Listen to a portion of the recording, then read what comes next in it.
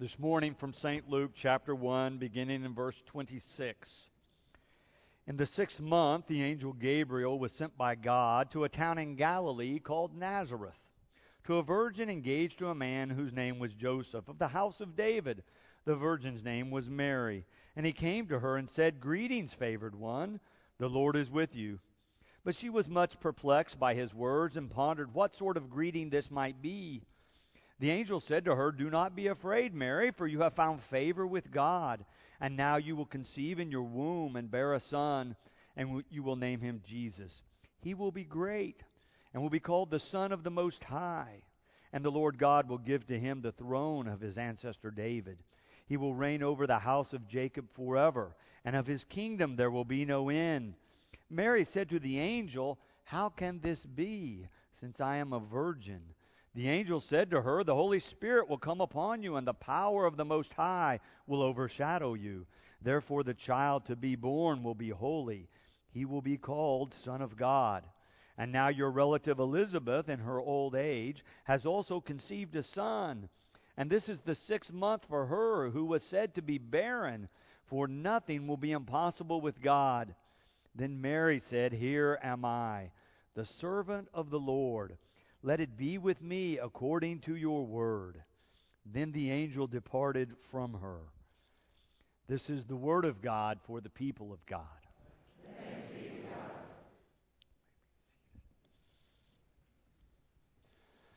There is an anonymous poem that was found scratched in a wall at Auschwitz at the end of World War II. It's only 3 lines long. I've put it in your outline.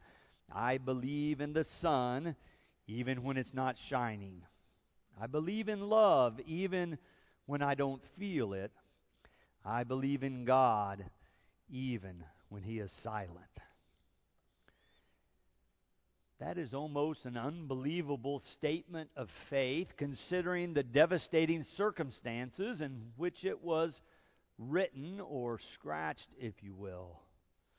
I believe in the sun, even when it's not shining. I believe in love, even when I don't feel it. I believe in God, even when He is silent. Do we have such faith? When we find our lives in turmoil, or we find ourselves in devastating circumstances, do we affirm that even though we do not understand or we do not see God at work, that we still believe that the sun will shine again, that love will reign, that God is still alive and at work in our lives?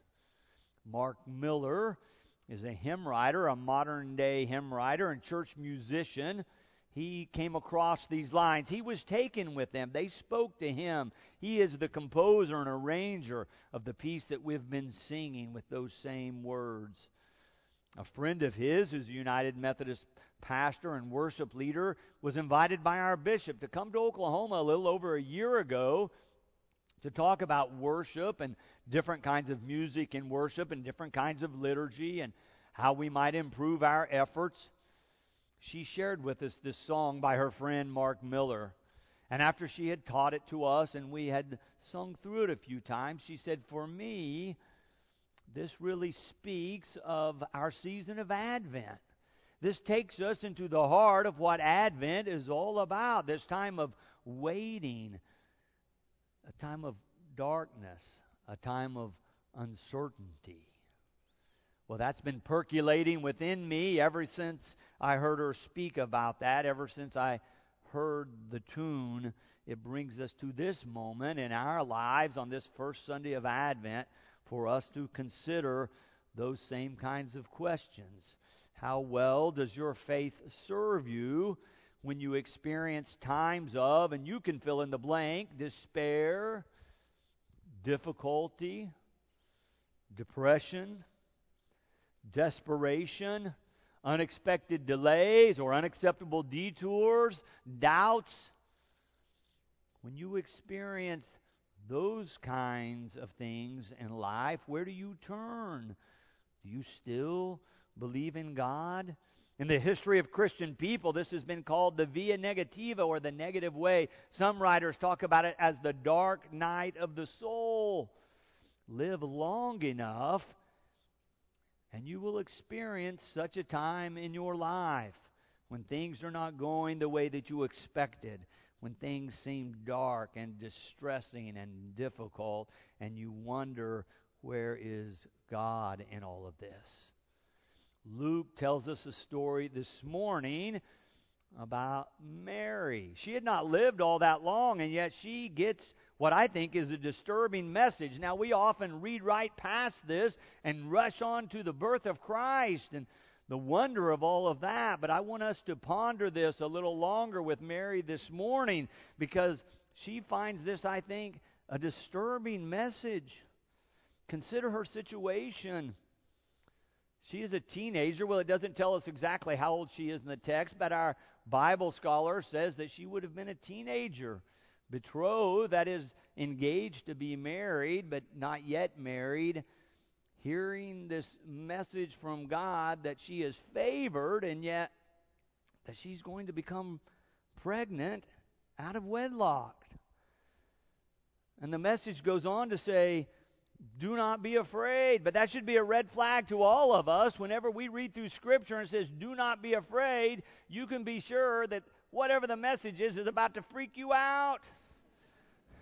It's going to take you to a place that you're uncomfortable, where you're going to have to trust God more than you ever have before. It's like when someone comes up and says, no offense, you know what they're getting ready to say. They're going to offend you.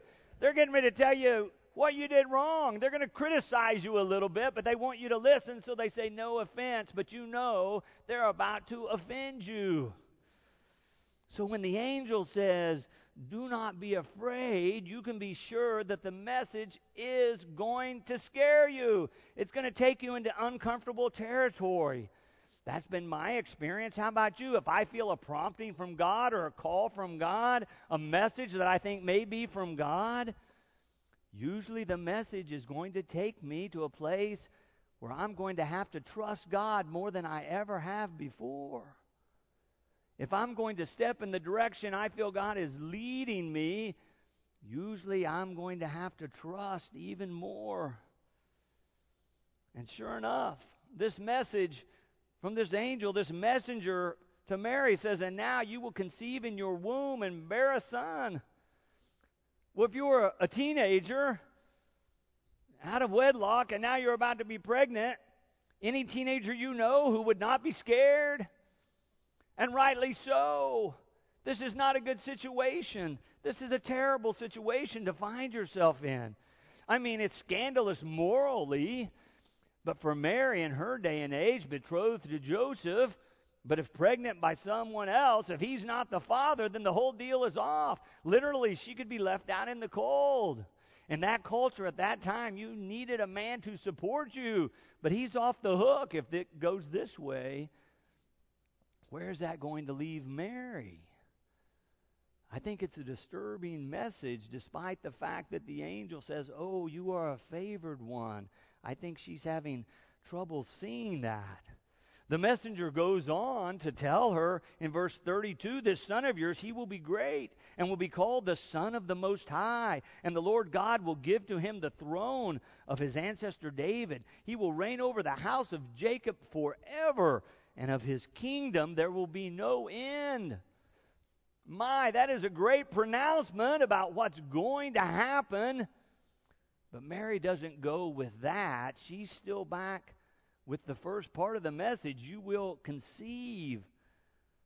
She's still questioning the possibility of the first step of this heavenly plan. It's not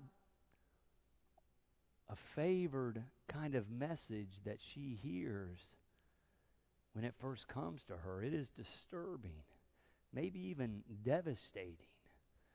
She may be feeling desperate. I remember when my wife Mary and I had our first child. A few hours after the birth, she had a stroke. It was a bad situation. I'm telling you, it was a terrible situation. It was a long, dark night. It was probably the most desperate I have felt in my whole life. And I should tell you, when I was 17, I had a near-death experience. I nearly died. This was much worse. Hour by hour, she was losing functions of her brain and of her body, they were stopping. They were not working. The doctors and nurses didn't seem to know what they could do. And during that night, I began to pray, help us, oh God, this doesn't seem to be right. This can't be right. This is a bad situation. Do not take her from me. We have so many plans. There's a new baby. She needs her mother. I need her by my side. I want her by my side. Oh, Lord, help us. Heal her. It was a long night. Thank God she got better. But I couldn't see it in the midst of those minutes and hours as they ticked through the night. And so I just continued to pace the room and the hallways and pray, help us, oh God. I know you know what is best, but this doesn't seem to be the best. This doesn't seem right. I can't see it. Help us through this. I could have turned away from God that night, but I turned toward God in my desperation. In this story from Luke, even though Mary receives a disturbing message, she too turns toward God. She doesn't say, no way. She doesn't say, I'm out of here. She says, how? How can this be? She doesn't say why. She doesn't ask, why me? She says, how can this be? And the messenger says it's going to be by the power of the Holy Spirit. In fact, God is at work right now in your life to make this possible. And not only that, God is at work in your relative Elizabeth's life, the one who is aged and barren, and therefore probably many thought cursed by God, is pregnant. 6 months. She too is going to bear a son. For nothing is impossible with God. Now remember, all Bible stories are written primarily to tell us about God and how humans experience a relationship with God. I submit to you this morning that this is not a text teaching us about biology, but this writer wants to make a great theological claim. Nothing is impossible with God. In other words, God can bring light out of dark. God can bring divine life out of young, unwed mothers. God can bring new life out of old life. God can see a way through when we cannot see the way through. God is offering us life, life abundant and life eternal. God is at work in your very life right now to bring new life, new things, abundance into your experience. For nothing is impossible with God. Can you hear the good news in that? The good news is that God can see a way even when you cannot see a way. Even when you see nothing but darkness, God is thinking light. God will lead you through all your difficult circumstances, all your devastating experiences, your times of despair or depression or frustration or doubt. God can bring you through that. That's the message of the gospel this morning. Nothing is impossible with God. And then notice the transition that this text makes and Mary makes in it when that settles into her heart. When she realizes that good news, she makes a dramatic shift from how can this be to here am I. Did you hear that in verse 38? After the messenger is finished, Mary says, here am I, the servant of the Lord. Let it be with me according to your word. Do you know the name Kevin Durant? For those of you who are not basketball fans, Kevin Durant is a very good basketball player. In fact, he was selected as the most valuable player in the National Basketball Association last season. He plays for the pro team in Oklahoma City, the Thunder. When he first broke onto the scene in this part of the world, he was a freshman at the University of Texas. He plays really well. He only played 1 year there because the pros were ready to hire him. He signed a contract for millions and millions of dollars. And then he began to play with the professionals, and he did really well. And it appeared that everything in his life had gone beautifully, as if he had lived a charmed life. But I was listening to him a few months ago when he was actually given this Most Valuable Player award. He was thanking all those people who had had an impact on his life. He was very careful to talk about people, early coaches, teammates. He talked about all of his teammates that were gathered there that day. He talked about his current day coaches and the management and all the people in the organization that had helped him. He saved his mother, Wanda, for last. He said she is the one who took him to church and taught him Christian values and taught him to trust in God. But as he was talking about that, you realized he had been in some very rough situations. He looked right at his mother and he said, "Thank you so much. You're the one that helped us believe. You're the one who helped us stay off the streets, put clothes on our back, food on our table. When we didn't have enough to eat, you made sure we ate. Even if you didn't eat, you went to sleep hungry. You sacrificed for us." Tears are running down his face. The camera goes to her. She is weeping as well. He said, "You're the one who made us believe." He said, one of my fondest memories was that first apartment we had. No bed, no furniture, and we just sat in the empty room and hugged each other and thought, we made it. People told us we shouldn't be here, but we have made it. And he said, "You sacrificed for me. You're the real MVP." And there were thousands gathered there who spontaneously began to applaud because they sensed the gravity of the situation. They realized he had not lived a charmed life. There had been some very rough times in his background, but they could see he had this bond with his mother, and she had brought him through. And he wasn't forgetting her in this time of glory. He was remembering her. Late in the season last year, a woman reporter was interviewing Kevin Durant.